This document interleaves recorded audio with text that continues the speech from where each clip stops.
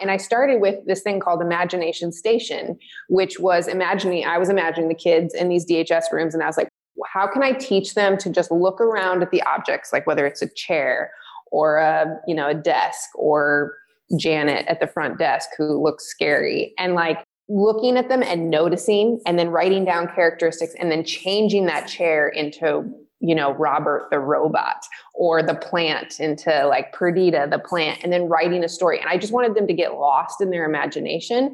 And so that was the impetus to this.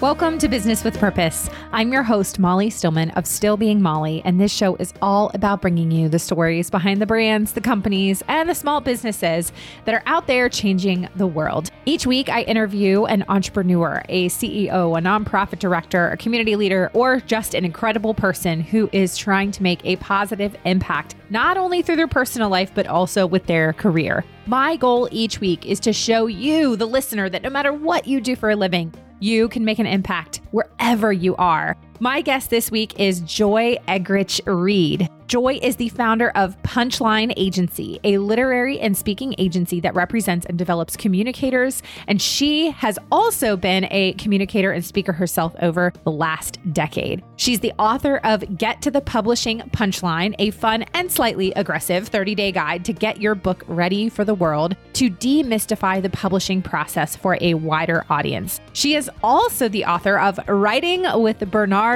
the Baguette, a kid's fun and silly guide to discover the joys of writing. Joy and her husband, Matt, have been living in Paris, France since 2017 and have two children, Millie and Emerson. Joy has given them alter egos named Rick and Rita and posts about them constantly on Instagram. Only time will tell how much therapy this will result in them needing. Joy is such and I kid you not, this is not a play on words, but true, she's such a joy. She and I have so much in common. We have become fast friends. She is now my literary and speaking agent, which is so exciting. She's just absolutely incredible.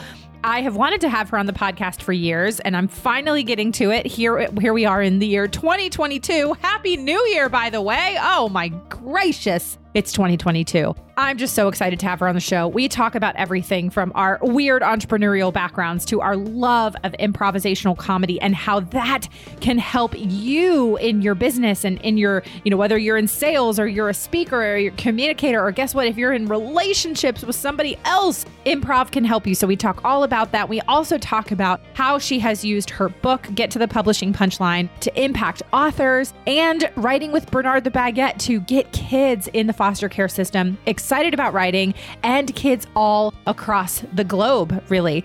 You are going to fall in love with Joy. This was such a fun conversation. So sit back, relax, or go on a walk, or do whatever it is you do while you listen to podcasts and enjoy my conversation with Joy Eggerichs Reed.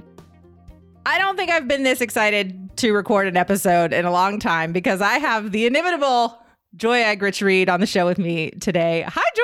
How are you? Hi. I am equally excited. So this is going to just be lots of squeals and giggles. It really is. It's going to be, this is the perfect way to start off the new year with some laughing and some joy. You're like, this is my favorite podcast of the whole year. The whole year. This is the best one. And we've done all year and it hasn't even started yet. Okay. So we're going to dive right in because there's so much I want to talk with you about. So give us the Joy 101, who you are, what you do, how you got to where you are today. It was a cold summer morning in June.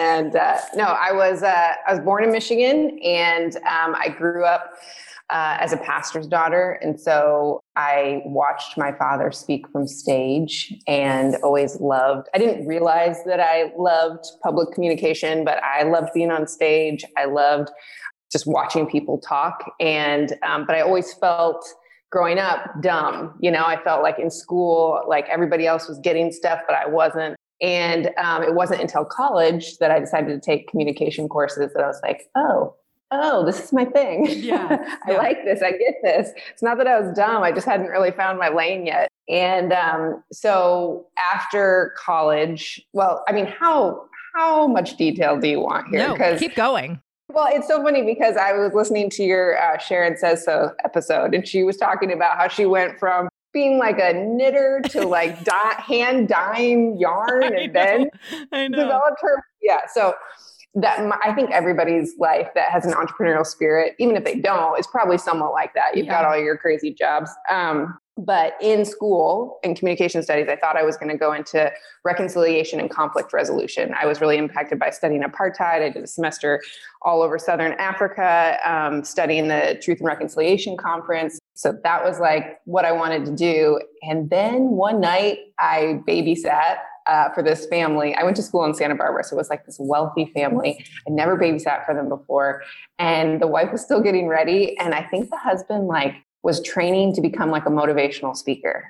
He's like, what do you want to do with your life, Joy? And I was like, well, I'm going to go into conflict resolution and reconciliation. He's like, I don't believe, like, he was just really, he's like, what makes you really excited? Like, what gets you so, and I'm like, fashion?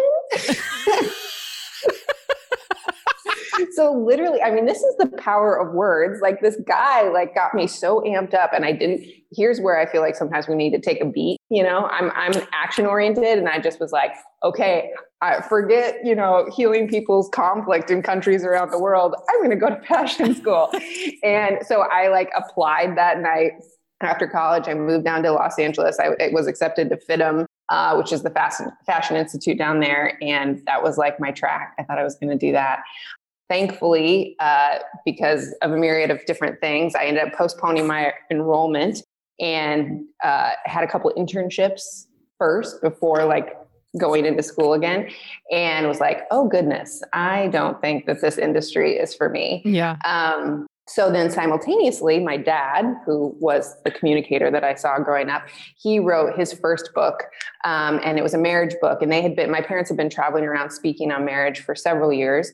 And so then when this book came out, kind of their events of 50 people or so exploded to thousands of people. And so they were like, we need help. And I was like, oh, I like to tell you what to do. I'll be the director of your conferences. So I got into this whole field of directing their speaking engagements, and then was just around my dad with publishers and that whole industry. And so then that's a journey of about a decade of speaking and writing myself, which has led me now to having a speaking and literary agency called Punchline Agency. So was that? Yes. No, that's perfect. Nice It's absolutely perfect. I like the background, because it's people are like, wait, she went from conflict resolution to fashion to public speaking? Yes.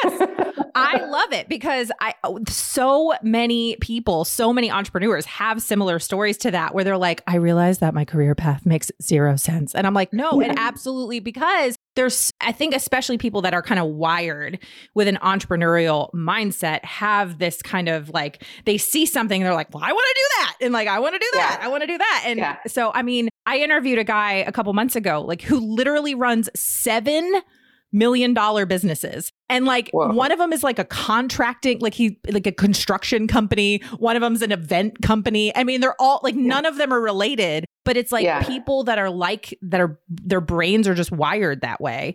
And so I'm always fascinated by people's tracks to eventually get where they are, because sometimes you look back and you go, well, if I had just changed one little decision, you wouldn't necessarily be where you are now, or you would have found a different path. And it's so encouraging to hear other people's stories, especially I like to share it for people who are maybe coming out of college or whatever, and just thinking I've got to have this all figured out now. And I think, it was really interesting. One of the jobs that I had before directing my parents' speaking engagements was at this fashion company, and the president of the company, she was kind of a motivational speaker in and of herself. I was just in awe of her. And I remember they offered me a promotion, and I was kind of well, I have to be honest with you. My parents are traveling and speaking, and I think I'm probably going to go work for them. She was like, I appreciate you being really honest with me, but she's like, I want to tell you, as someone who's been in business a little bit longer than you, just go after all the opportunities that are presented to you. And you don't know when you're going to start working for your parents. And so if you're still here and I'm offering you a promotion and you have an opportunity to learn another facet of our company, you should say yes to that. And that was really foundational for me. And I think it kind of ties in. We want to talk about kind of our background in improv, just saying yes to things. And I think it also coincides with an entrepreneurial spirit. And sometimes those things aren't going to work out. But I think if you have that spirit, I think sometimes people think oh, well, this thing didn't work out, so I failed. And it's no, it's a stepping stone. It's part of the journey. And don't let people who are real in a box make you feel like, oh, you just like change your mind a bunch. No, it builds upon each other. Yeah.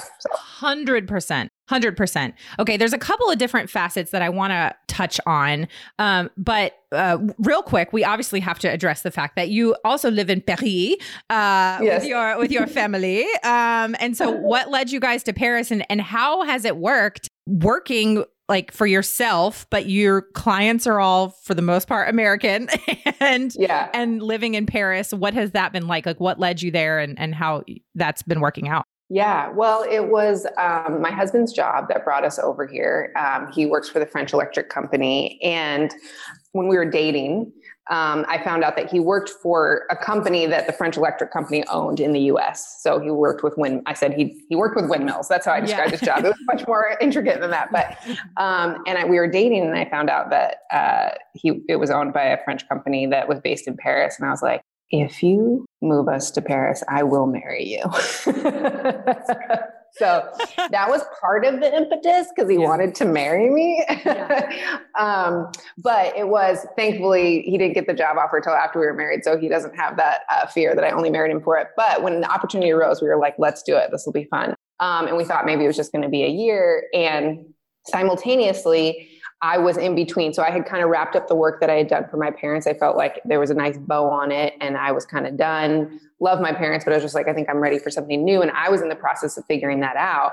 Simultaneously, I still was like my dad's speaking and literary agent just for him. Mm-hmm. And people found out about that because I had been in the world of speaking and writing. People were like, would you represent me? And I'm like, no, I'd have to start a whole agency. No, I don't think I want to do that.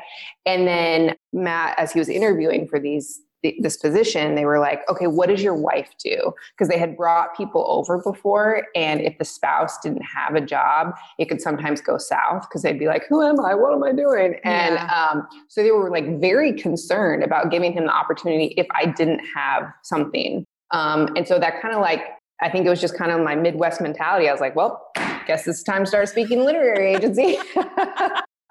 So I launched it a week before we moved abroad to a country where I don't speak the language. And I would not recommend doing that.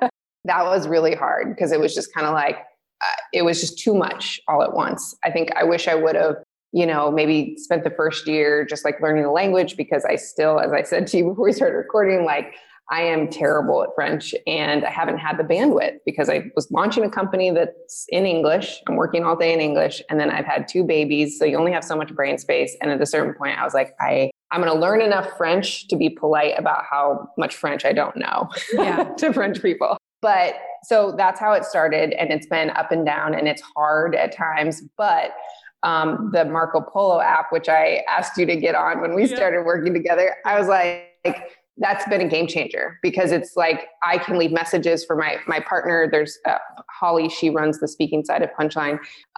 We communicate on that all day long. But it's at our, half the time I'm responding to her, she's asleep, and vice versa. So Marco Polo has been a game changer. If that app ever goes under, then Punchline probably will too. Something else will come in its place. Something else will come in its place. Yeah.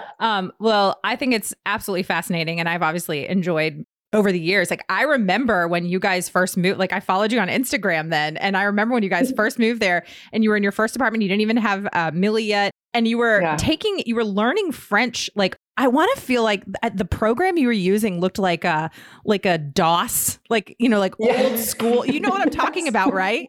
It was like some French language program, and you would like show the different things that you were learning. And I was like, what program is this? Oh, it was some friends of my parents, which I've actually thought, I'm like, I need to log into that again. What breaks my heart is that the like principles, because it was this guy that taught French and Spanish in the school system, and he did it all like audibly. Like he's like, you shouldn't see the words in French and Spanish before you hear them a bunch. And I'm much more of an audible learner. And French words are just so much weirder. Like if you try to pronounce them through your English speaking lens, it just kind of screws up the pronunciation forever. And so he started taking what he had been teaching in the school system and made it into this like online program. But he started it I swear he started building it like when the internet was created. Like 1978 or something.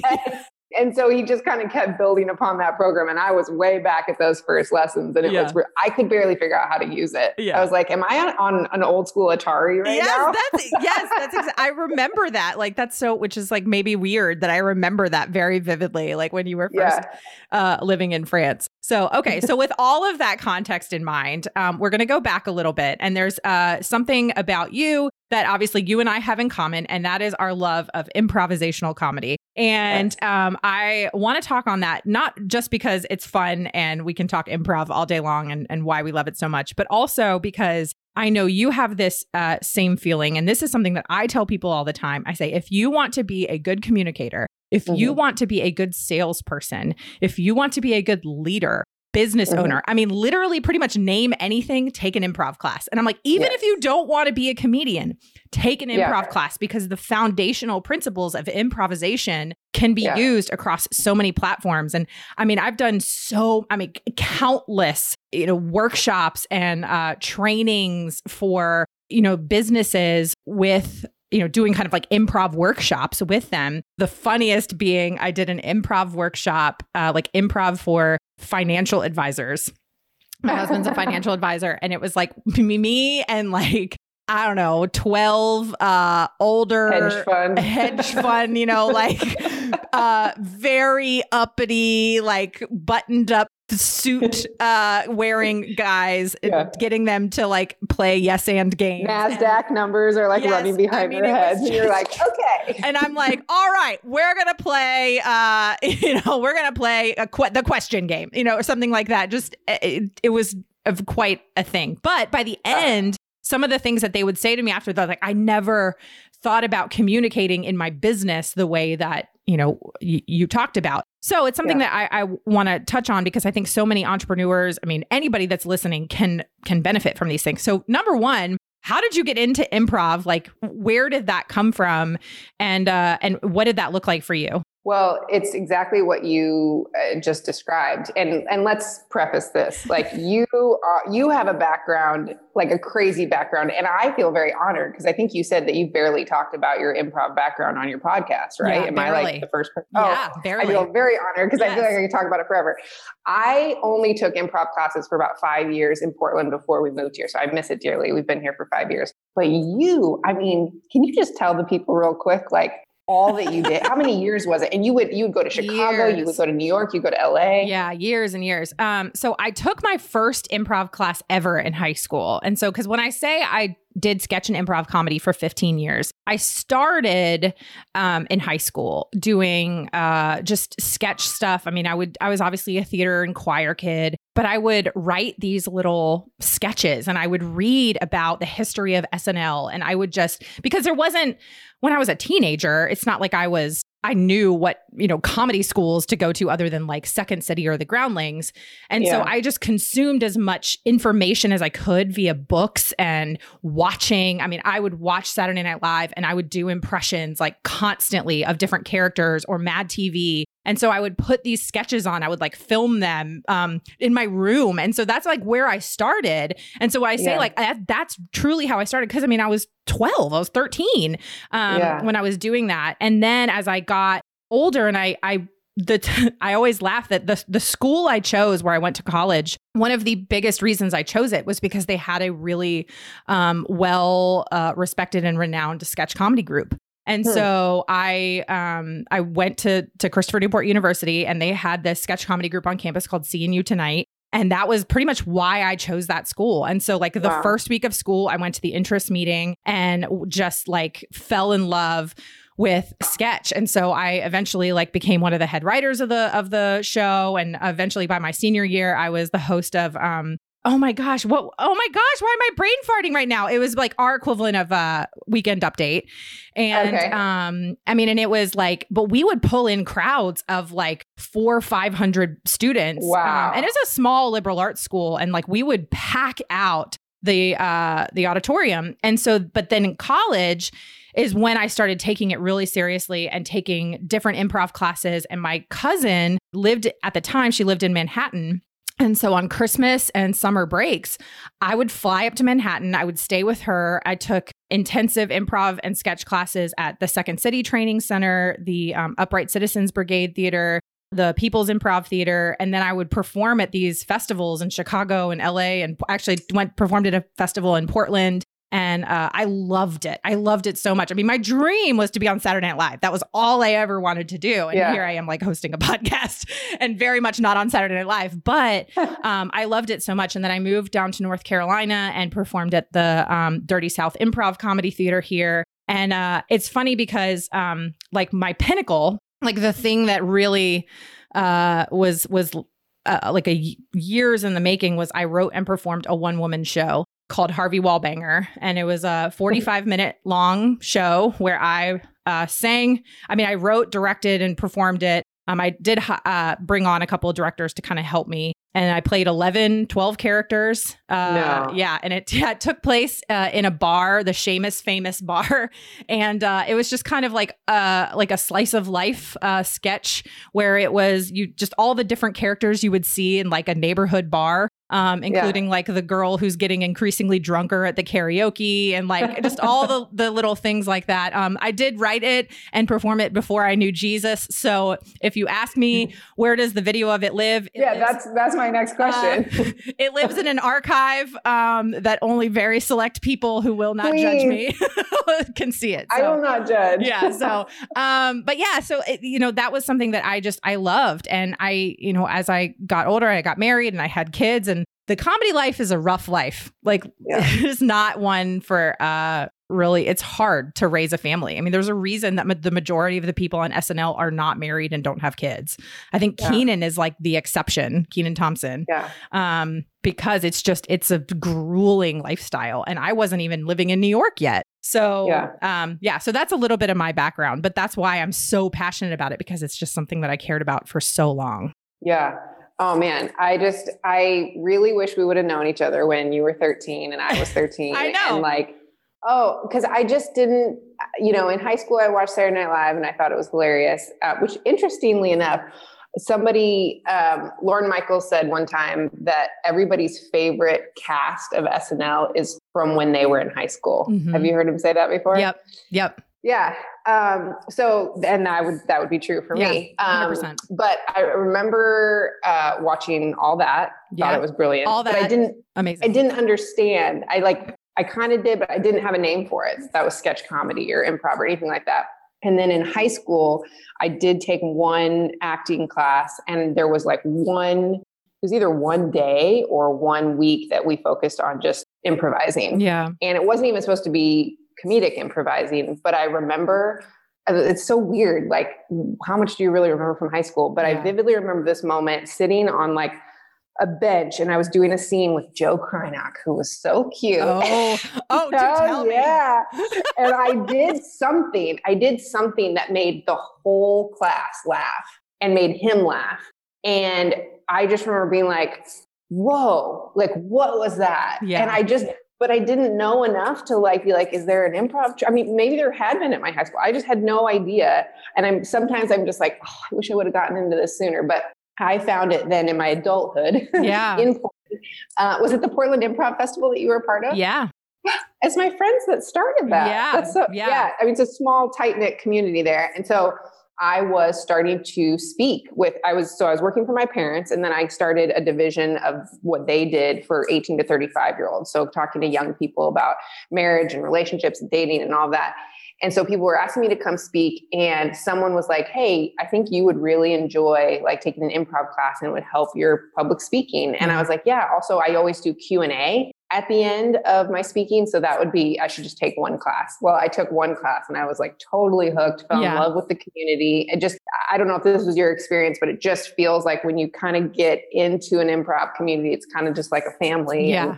And, so I loved it, and I did it for 5 years, and then we moved here. So I miss it dearly, but I think it's the same thing. Like, a lot of my teachers would also go and do workshops for doctors to help them with bedside manner. It's not about being funny. And even some of my teachers would force us to do scenes just about listening and speaking honestly in response to what you heard the person said, and saying do not even try to be funny right now. Yeah.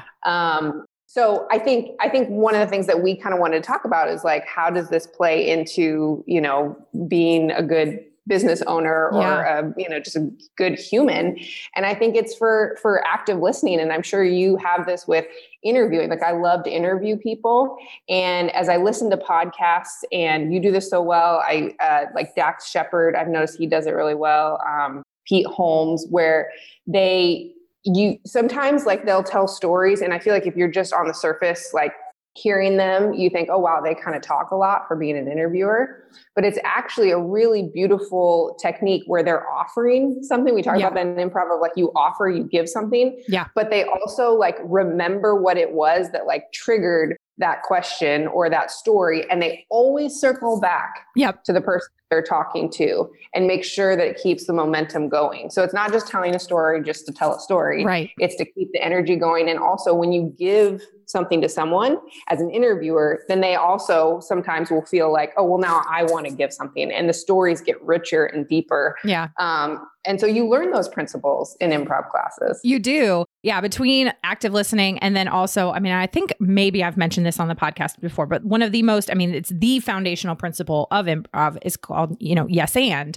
And that's this idea of saying yes to that gift that you were just referring to, that thing that you've received, what that other person has saying. And then the and part being, what can you then add to that rather than no, but? Because if somebody says something to you and you just say no, well, you've just now shut down that idea. So we always used the very silly example of like, if somebody were to start a scene and walk out and be like, I'm a dinosaur. And then if somebody comes out and is like, no, you're a fish, then it's just like, and scene. Like nothing else can continue in the conversation. And yes, that's a very like ridiculous example. But if you think about in just communication in marriage, in friendships, and then obviously through interviews and doctors with bedside manner, if you are continuously shutting down somebody else's idea, now, yes, and doesn't mean that you have to agree with them. Yeah. It's more an agreement in, I hear what you're saying, and let's move this idea or this conversation forward, which I feel like is a lost art these days. Let's be honest. But yeah, so I mean, what are some of the things that prior to improv, maybe you did when you were, doing speaking and things like that, that then as you were growing in your skill set of interviewing and doing Q&As and speaking and running conferences and things like that, that once you started learning improv and some of those principles and applying them, you were like, oh, this is a like game changing type, not to use like a cliche, but like a game changing thing that I can implement and makes me a better communicator. Yeah.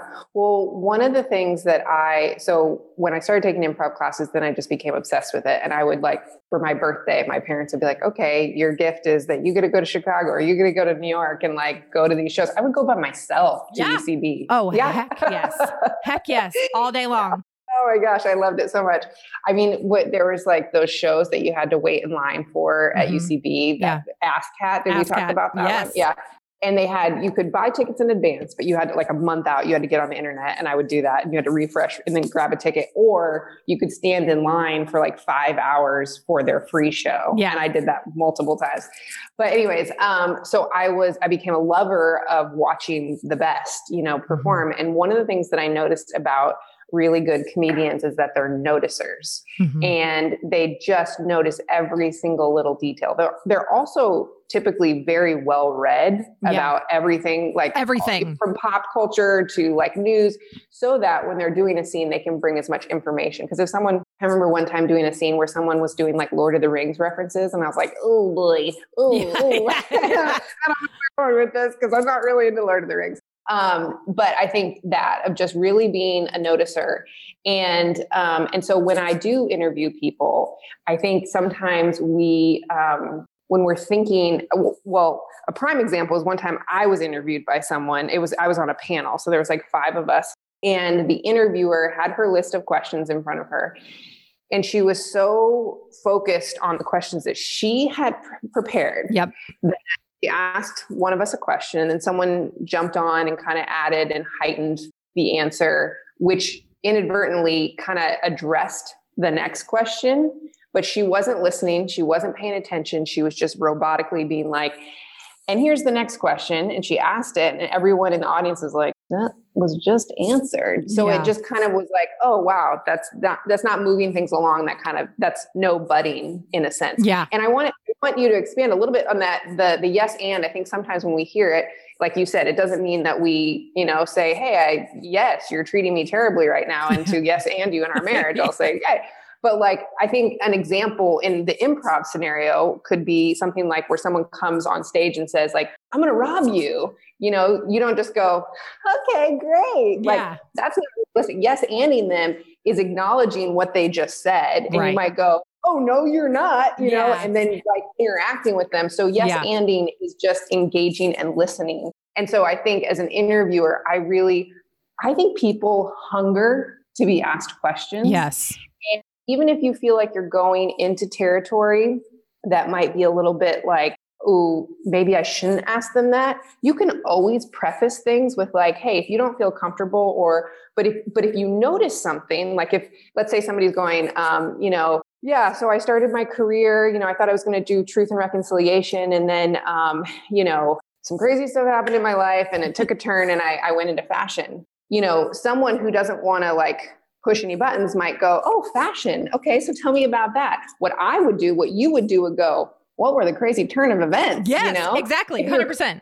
Yeah. So that's what we mean by being a noticer. And that's what the skills of improv, because when you're on stage, you're nervous, you're thinking like, what am I going to offer back to them? And sometimes when you're so in your head, you completely miss what they offered you. And then the scene falls flat. But if you really, really are listening and you really, really are paying attention, it's incredible to be in a scene where it flourishes, where it comes full circle. And so that's where it really did impact how especially in the Q&A situation where I would just play off of people and it just became really fun. It wasn't nerve-wracking at all because of the foundations of improv.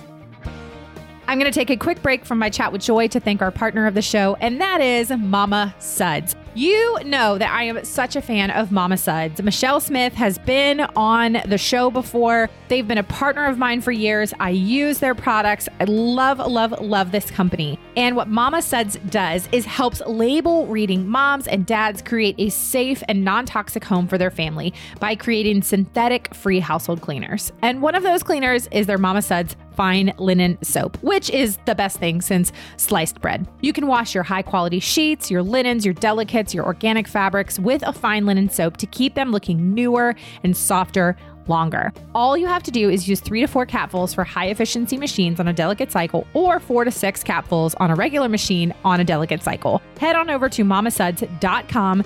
Use the coupon code MOLLY for 15% off your order. Now, without further ado, back to my conversation with Joy Eggerichs Reed.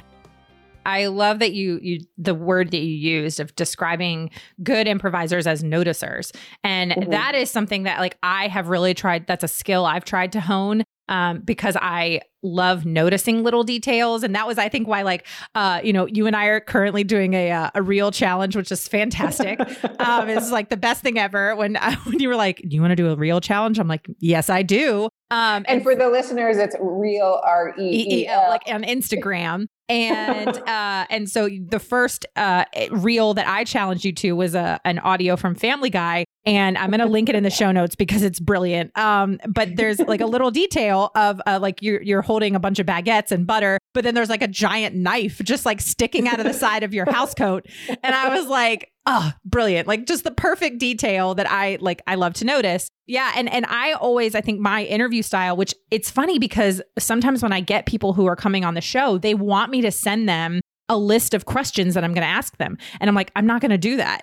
And it bothers people. So often they're like, well, do you not prepare? I'm like, I absolutely prepare, but I'm not going to have a list of pre-written questions because that leaves zero room for yes-anding and listening and seeing the direction that the conversation might take. I've had people on the show where I go into the episode thinking, oh, we're going to talk about one thing. And by the end, we've talked about something completely different. And I'm so glad that I didn't pigeonhole myself into asking one specific set of questions.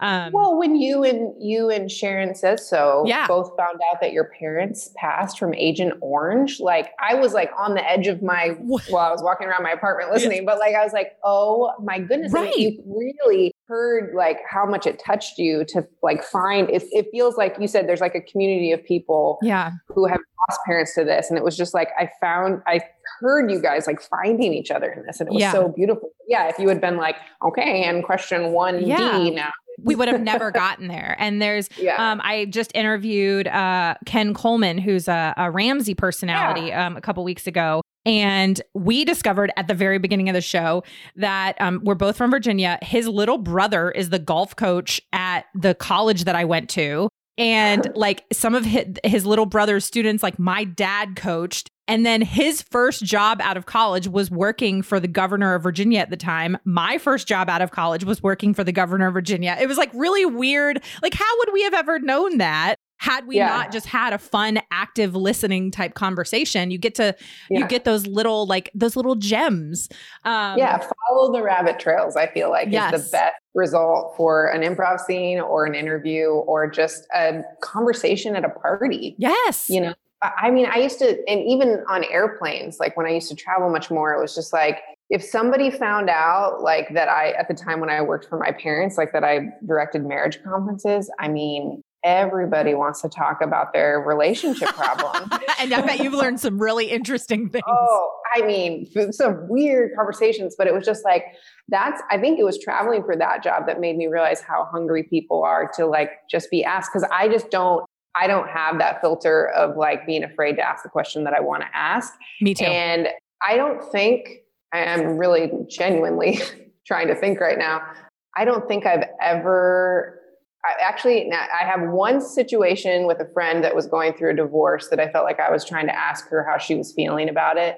And I think she projected that I was being, judgy or whatever, which I wasn't. But that is truly the only scenario I can think of where somebody has not wanted me to ask them how they're doing or ask them details about what happened in a relationship. Most people just want to be asked and we're too afraid to ask. Yeah. I don't know why. Why do you think that is? I think it's a fear of being judged for asking or seeming intrusive.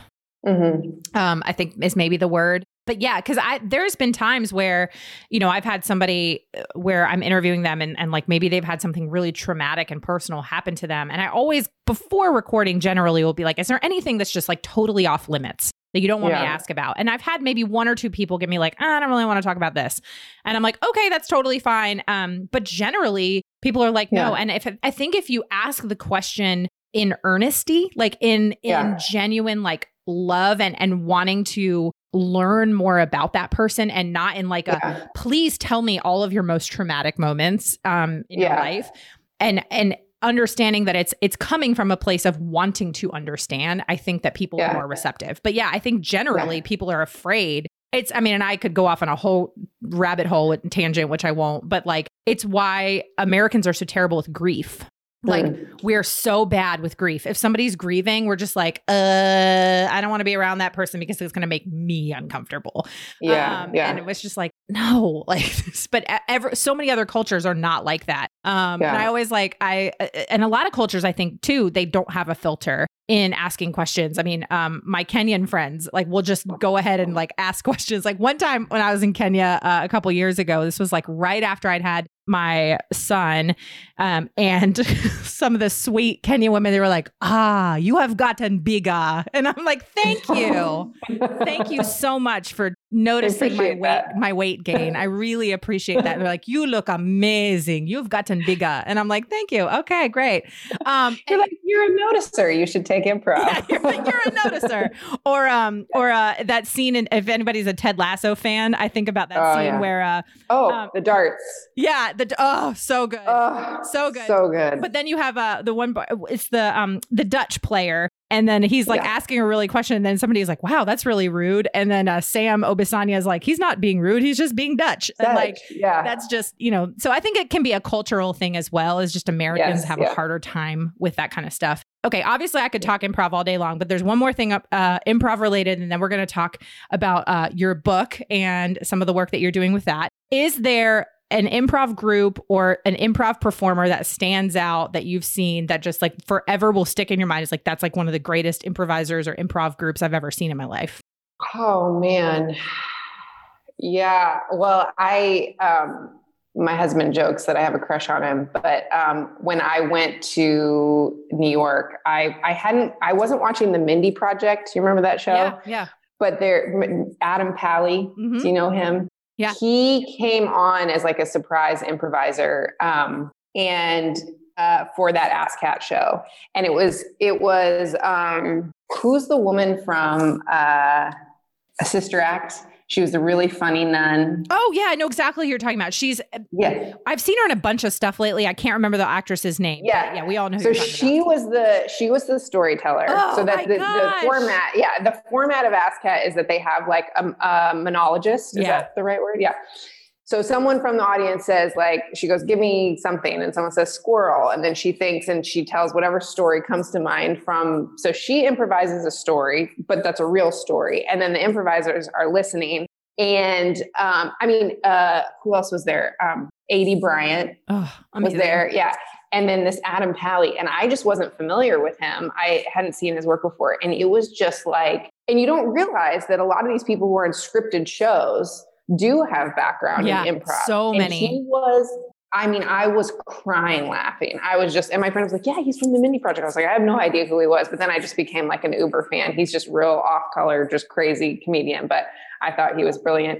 I also went and saw that famous show at IO. It's those two guys, TJ and, did you ever see that show? TJ and Dave? Yes. Yeah. Yeah. That's really slow improv. So that's really like it's like brilliant. Yeah. So if you get uncomfortable watching an improv that like doesn't quite pick up, and don't go to that show. But it was like their minds and the way they work. That was really fantastic. Fantastic. Oh man, I could talk about that forever. But yeah, that show, Ass Cat in New York, was definitely my favorite thing to go see. Yeah. Well, my favorite of all time, and I had tickets to go see them before the pandemic hit, and I did not get to go, is Improvised Shakespeare. If you've ever seen it. Oh, yes. They're unbelievable. I saw that. Unbelievable. Yes. And I tell people all the time, I'm like, if you are ever in Chicago, I don't care what you do, go see Improvised Shakespeare. It is the most unbelievable thing I've ever seen in my entire life. They basically get an idea, a title of a play that was never written by Shakespeare, but then they perform it in the style of Shakespeare. They wear the traditional garb. They speak in traditional Shakespearean English. It's unbelievable.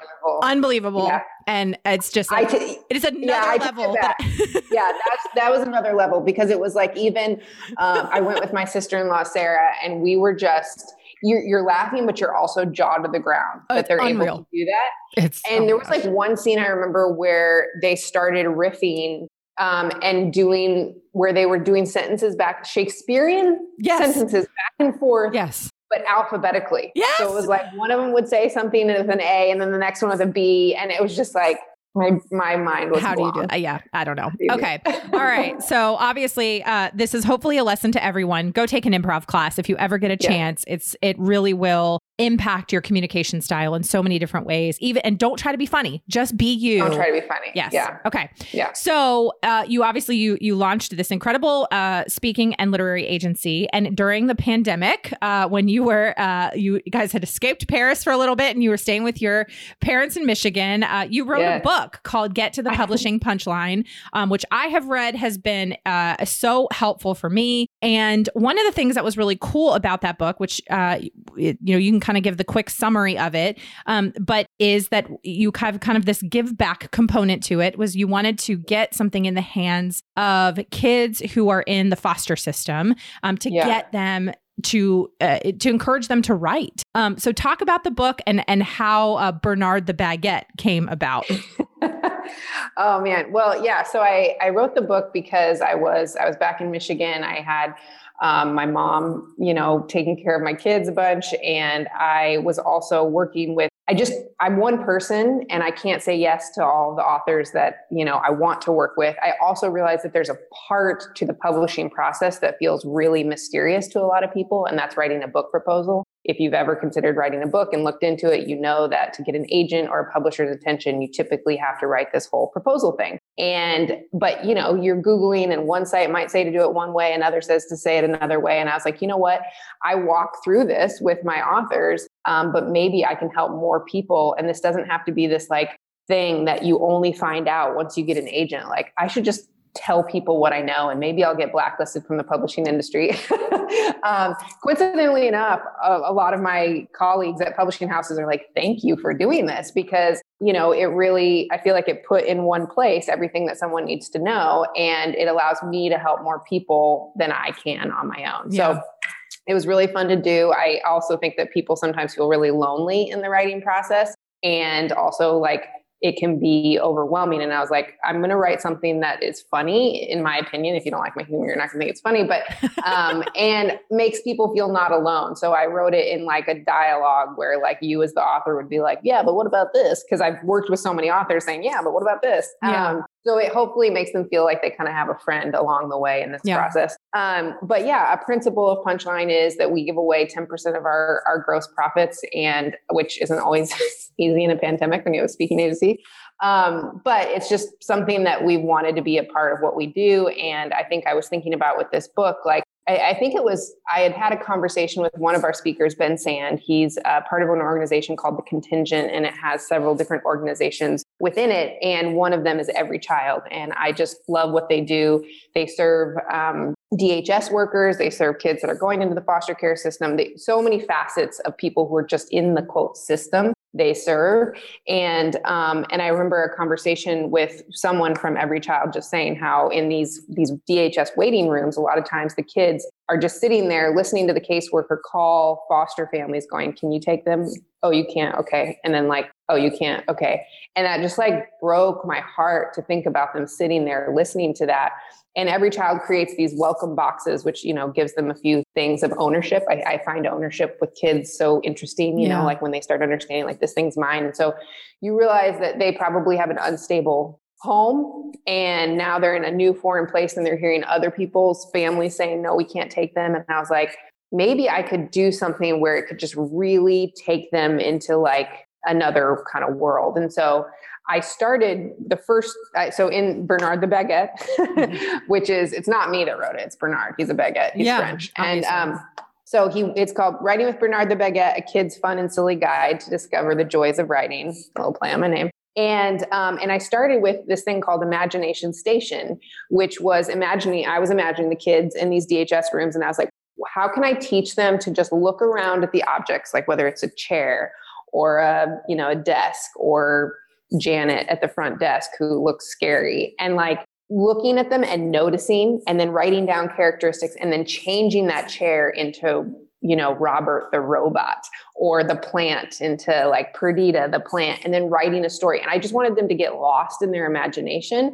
And so that was the impetus to this. And then I was like, oh, well, then I could also teach them about writing memoir, teach them about what memoir is, because having their own stories and trying to like help them reflect on times in their life that were good, and just crafting that narrative. Yeah. And then I was like, and then I can teach them about journalism as well. So it's like these three, we say it's for kids ages 7 to 12, which is a big range, but they all kind of like build on each other. So like the Imagination Station one is a little bit more elementary, and then it gets a little bit more difficult. But I wrote it just with the intention of, for every copy of my book Get to the Publishing Punchline sold, I would send one to a kid at Every Child.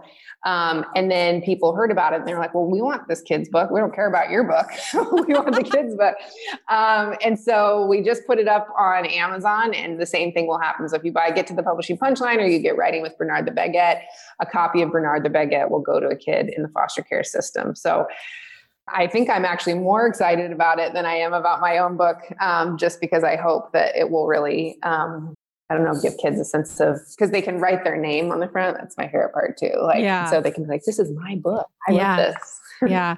I think that's incredible. And I love, I just applaud the creative way that you have used your gifts to give back. And that's something that obviously I care very much about. That's why I started a whole podcast around this topic, is just people who are using their particular unique skills and gifts and using it to impact others. And obviously coming from, as somebody who's a believer and somebody who's faith, I believe that God gave us all these really unique gifts, and he gave you a really incredible gift of communicating and writing and imagination. And then the fact that you can then take that and impact other kids and hopefully the next, Kristen Hanna is coming up through the foster care system. And it's just and Bernard the Baguette inspires these young writers, these young creatives. So I'm so excited about. I bought the book for my daughter, who is she is 8, and she's in that kind of age range where she just wants to write and create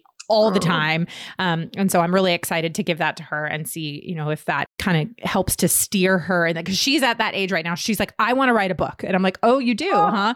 And I'm like, what do you want to write it about? And she's like, I don't know. And, so I'm hoping that maybe that's the thing that will begin to give her that the focus that she needs. Cause she's also, oh man, I would love to talk with her about it after she goes through it. Yeah, totally so have just Joy and Lily on an interview. It would be very fun. She would really enjoy it. Okay. And then in 2022, you also have some writing cohorts that you're doing. Yes. And so talk about that for people who might be interested and maybe, maybe they've got it in the back of their head where they've always wanted to write a book. Yeah. Well, so the cohorts and my book, Get to the Publishing Punchline, kind of happened simultaneously because, again, I was back in the US and I was just trying to figure out how can I help people with that beginning process. And so I started, again, thanks to the Marco Polo app. They should really sponsor me. They really should. Yeah, I was like, I think my brain always tries to, and this is probably part of the entrepreneurial part of me of just what's the problem we're solving for here? And, there's a lot of literary agents out there, but I also feel like I have the skill set to communicate to people in a way that doesn't make them feel stupid, because I really felt stupid growing up, that encourages people. I really love to encourage people, and I like to help them get their butt in gear.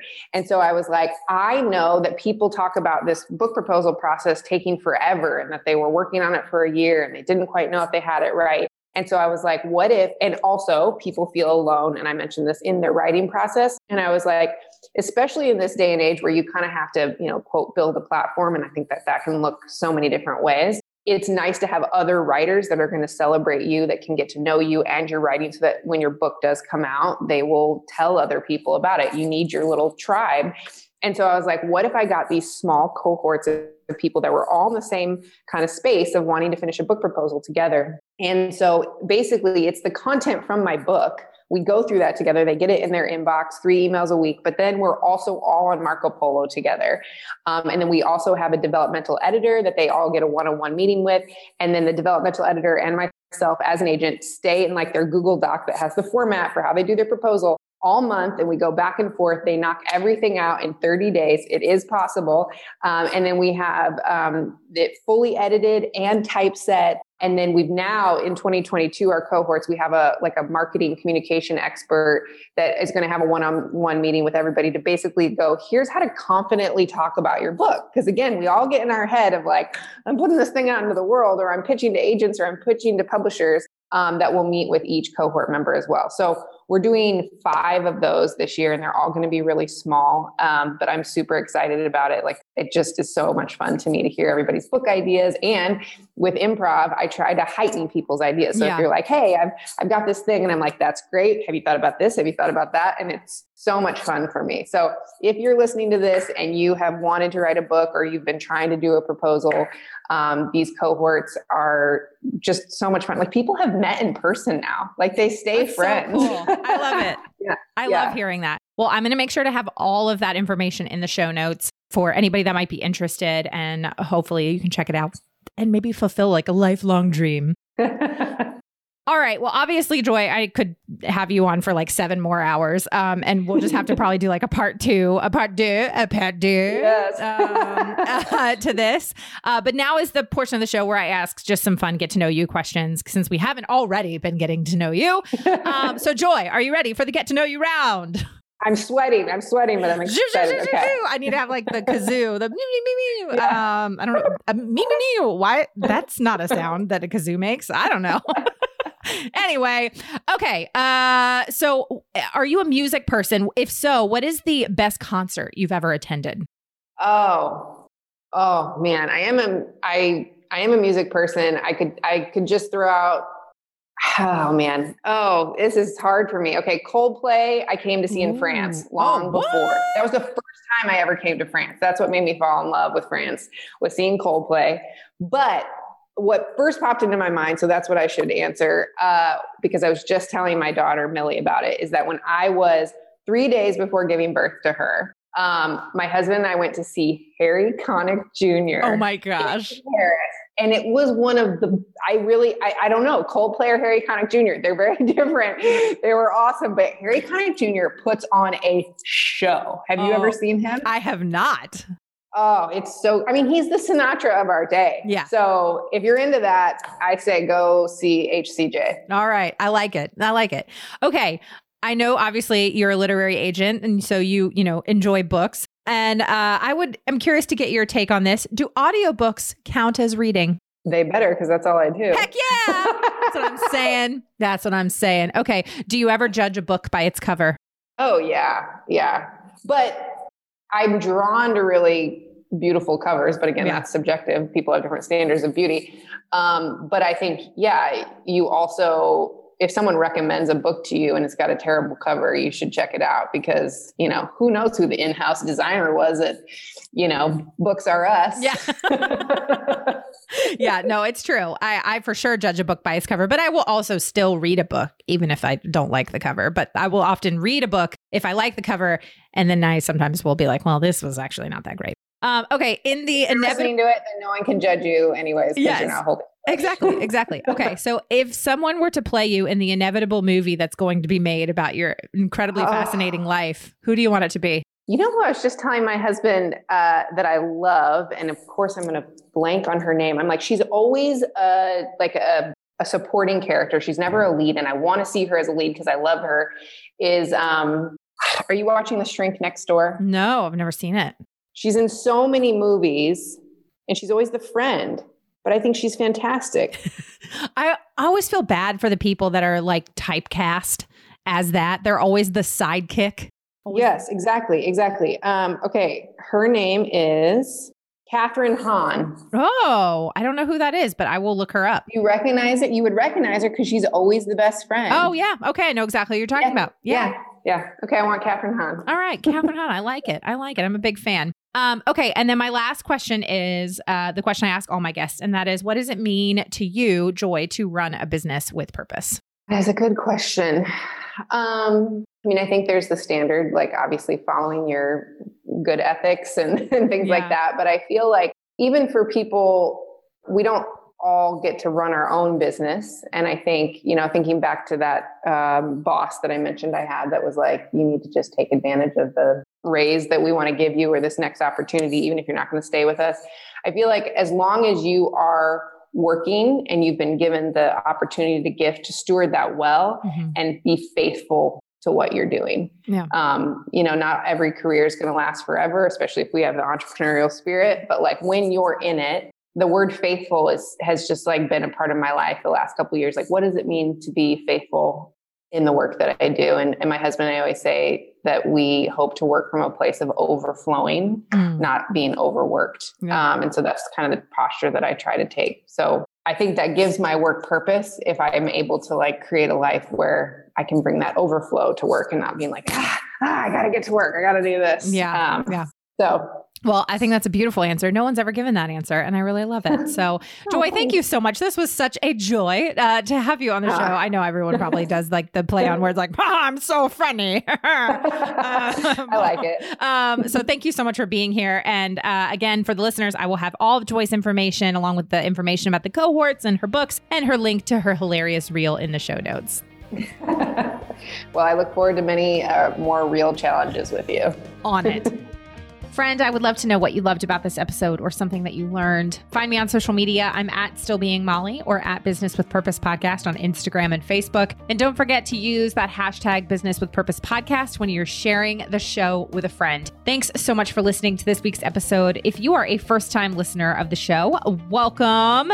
Be sure to check out the archives for past shows featuring so many incredible entrepreneurs, business owners, community leaders who are changing the world.